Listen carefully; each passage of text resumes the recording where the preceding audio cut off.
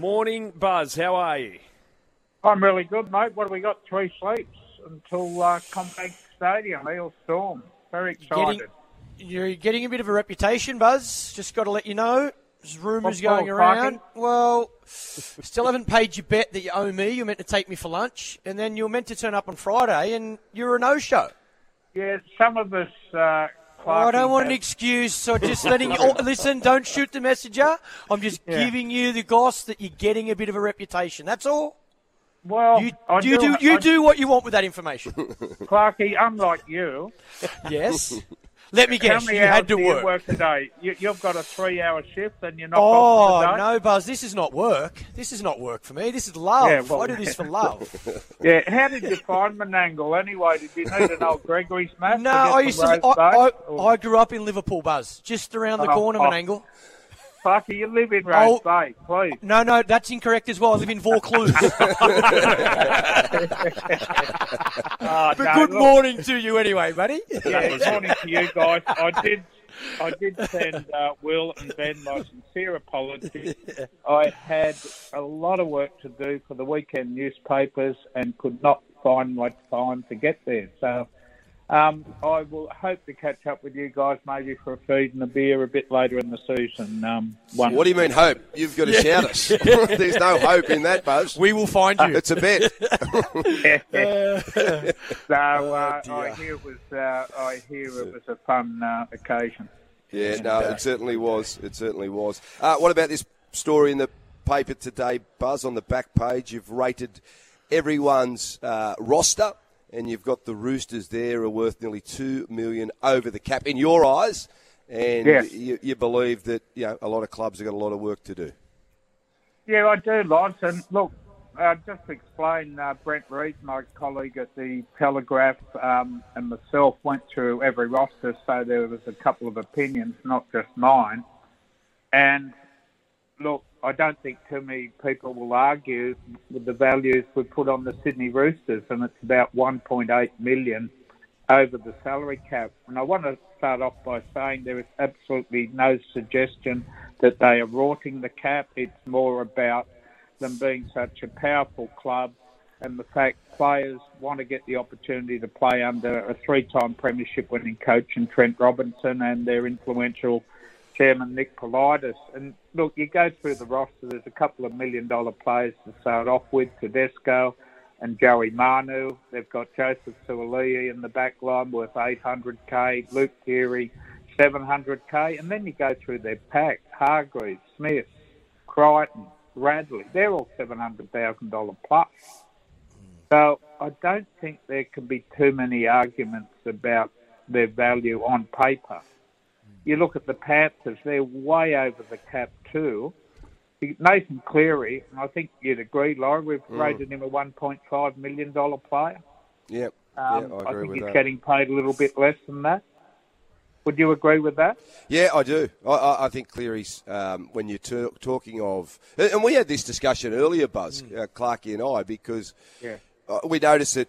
So Cleary 1.5, yep, I get that, and I'd pay that too for a halfback. But we were discussing early this morning about you've rated Tedesco at 1.2, Latrell at 1.4, how you thought that Latrell, you'd pay him more than James Tedesco, given that we think Tedesco is the best player in the game. But then we started talking about marketability because Latrell's probably worth more off the field than what James Tedesco would be. Yeah, look, we tried to weigh everything up, and you look at them as and I've said in the story I've written about Latrell later in the week, I don't think there's a player in the game who clicks turnstiles like he does or attracts more eyeballs to the TV coverage on 9, Fox Sports and Kaya. He is probably the biggest personality player in the game, bar none. Yep. And so we've whacked on a little bit extra because of that. And, Right. Yep. But look, it's a very good question, that you asked. South again with Latrell on the big brass. They've also they're what, about $700K over the salary cap. They've got Cody Walker. We've rated $820,000, and then you've got their skipper Cameron Murray. We've rated him $1.1 million. some might suggest that's a little bit high, but look, geez, he's a great player. And, so, look, there's always going to be arguments on the ratings, but that's what we finished up with. And I think the concerning thing is it does show that there's quite a gap between the top and the bottom sides. And but the Cowboys last year, we rated them back with the bottom sides. And a couple of their players, like Jeremiah Nanai and Reuben Cotter, were rated under $300,000 because they weren't all that well known, or they hadn't really made their mark this time last year. They came from nowhere at the beginning of the year to play for the Kangaroos at the World Cup. So I'm hoping we're proven wrong again this year, and that some of these teams, like the Dolphins, you look at their roster, and I don't know what you think, guys. We've rated them at only $8.7 million. And I don't think too many people can argue with that, Laurie, Clarkie. No, I think you got that one spot on, Buzz, because I think they've got some good experienced players, but they just haven't got the depth of some of those other teams. But they haven't got the high-profile players, let alone player. They haven't got. They're probably at least two high-profile players short, aren't they? Yeah. At the moment. To make an instant impact. Yeah.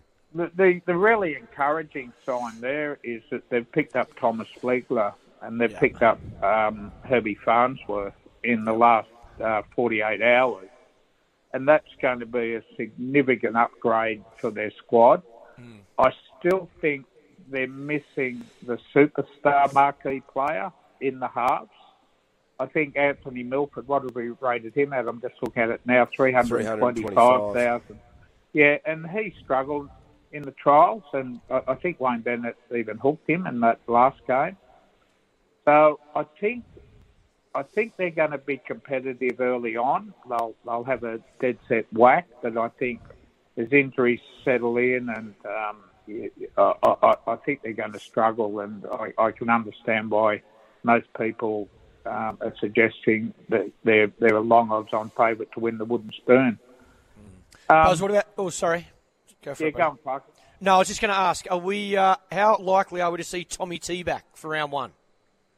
Great news for rugby league, Clarkie, and great news for the Manly Seagulls. Tom Turbo trained strong. They had a in-house game against one of their lower grade squads during the week, and he did the full session. And Anthony Seibold has declared that when they announced the team on Tuesday, Tom Turbo will be out the back.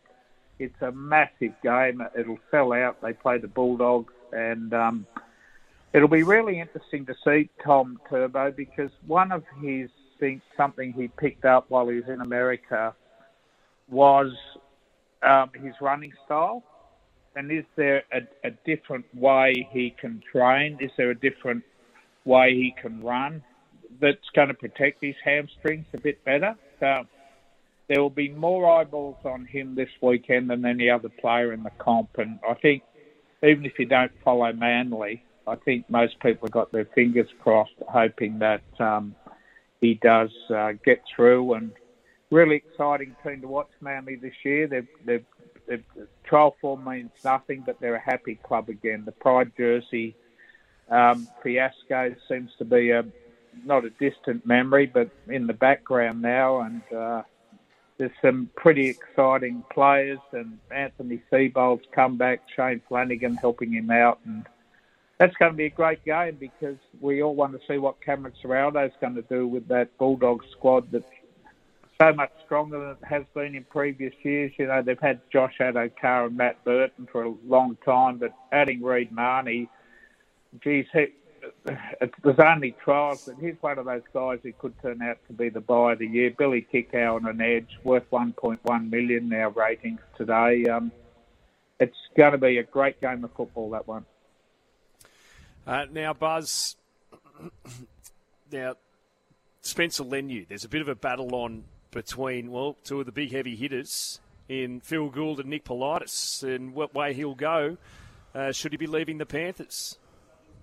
Yeah, it's an interesting one, isn't it? Because Nick Politis, as we all know, and has got the biggest checkbook in rugby league, and and Gus Gould is one of the most influential men in rugby league. And you look at the Penrith front rowers they've got, who've taken to a couple of premiership, Moses Leota and James Fisher-Harris, who I rate the number one prop in rugby league.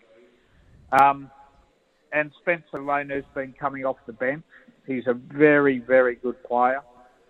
The Roosters are losing Jared Werra-Hargreaves at the end of the year. He's likely to go and play in the English Super League. And the Roosters see him as the ideal replacement. But Phil Gould has one ace up his sleeve, and that is Cameron Ciraldo, who has been picking up Stephen Crichton from the Penrith Panthers, Billy Kickow from the Penrith Panthers, Matt Burton from the Panthers. So it's a really interesting battle between two heavyweights. I think it's even money at this stage. They're both desperate to get his services. What it says at Canterbury, if they're going to be paying that much money for Spencer Lainu, that Luke Thompson could be in his last year at the club, the former St Helens forward. So, it's interesting, Canterbury. I still think that what they need more than anything else is to look at their half situation. Kyle Flanagan's only been rated at $275,000, and I think Gus has made no secret of the fact that Kyle is not their long-term option. So to be spending all this money on players outside of halfback's an interesting one, and we'll watch that pan out. Hey, Buzz, I thought Mitchell Moses had recommitted to the Eels, but there's been no announcement on his signing. When do we expect that to be confirmed? Yeah, this one's dragged on and on and on. It's been an enormous frustration for Parramatta Eels fans because Parramatta bumped their offer up to $1.2 million. Still a little bit short of what the West Tigers have offered. The West Tigers have not been informed that Mitchell Moses has rejected their offer, and the Parramatta Eels have not been informed that he is staying there. Now, I don't blame the player here because it's a big contract. It could be one of the final deals he signs in his career, but I don't know why he's required this much time. The offers are there on the table.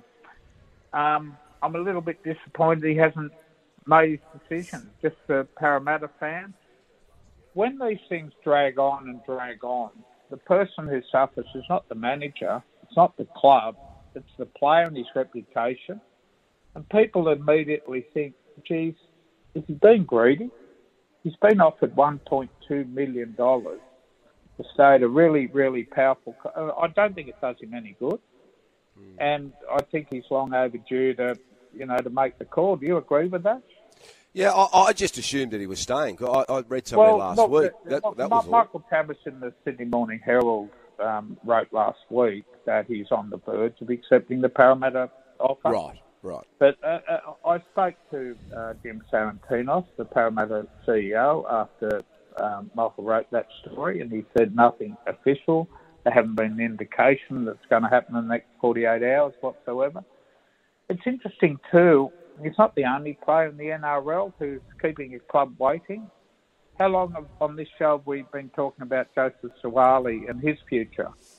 Now, he has an option for 2024, which he is yet to take up. And obviously there is enormous interest in Joseph, not necessarily from NRL clubs who don't think they can prize him out of the Roosters, but the Australian Rugby Union. And I spoke yesterday to Hamish McLaughlin, who's the chair of the Australian Rugby Union, and just about his views and how far down the track. And I think one of the hold-ups is there is enormous interest from the Wallabies, and they've got a World Cup this year, so Joseph obviously wouldn't be in a position to play for them, but I think they're offering a lot more money than what the Roosters can, and I think our valuations of the Roosters showed why they can't match rugby, because they'd go straight over the cap if they did anything more than $800K. Before you go, Buzz. Good on you guys. Enjoy Menangle, and we'll chat soon.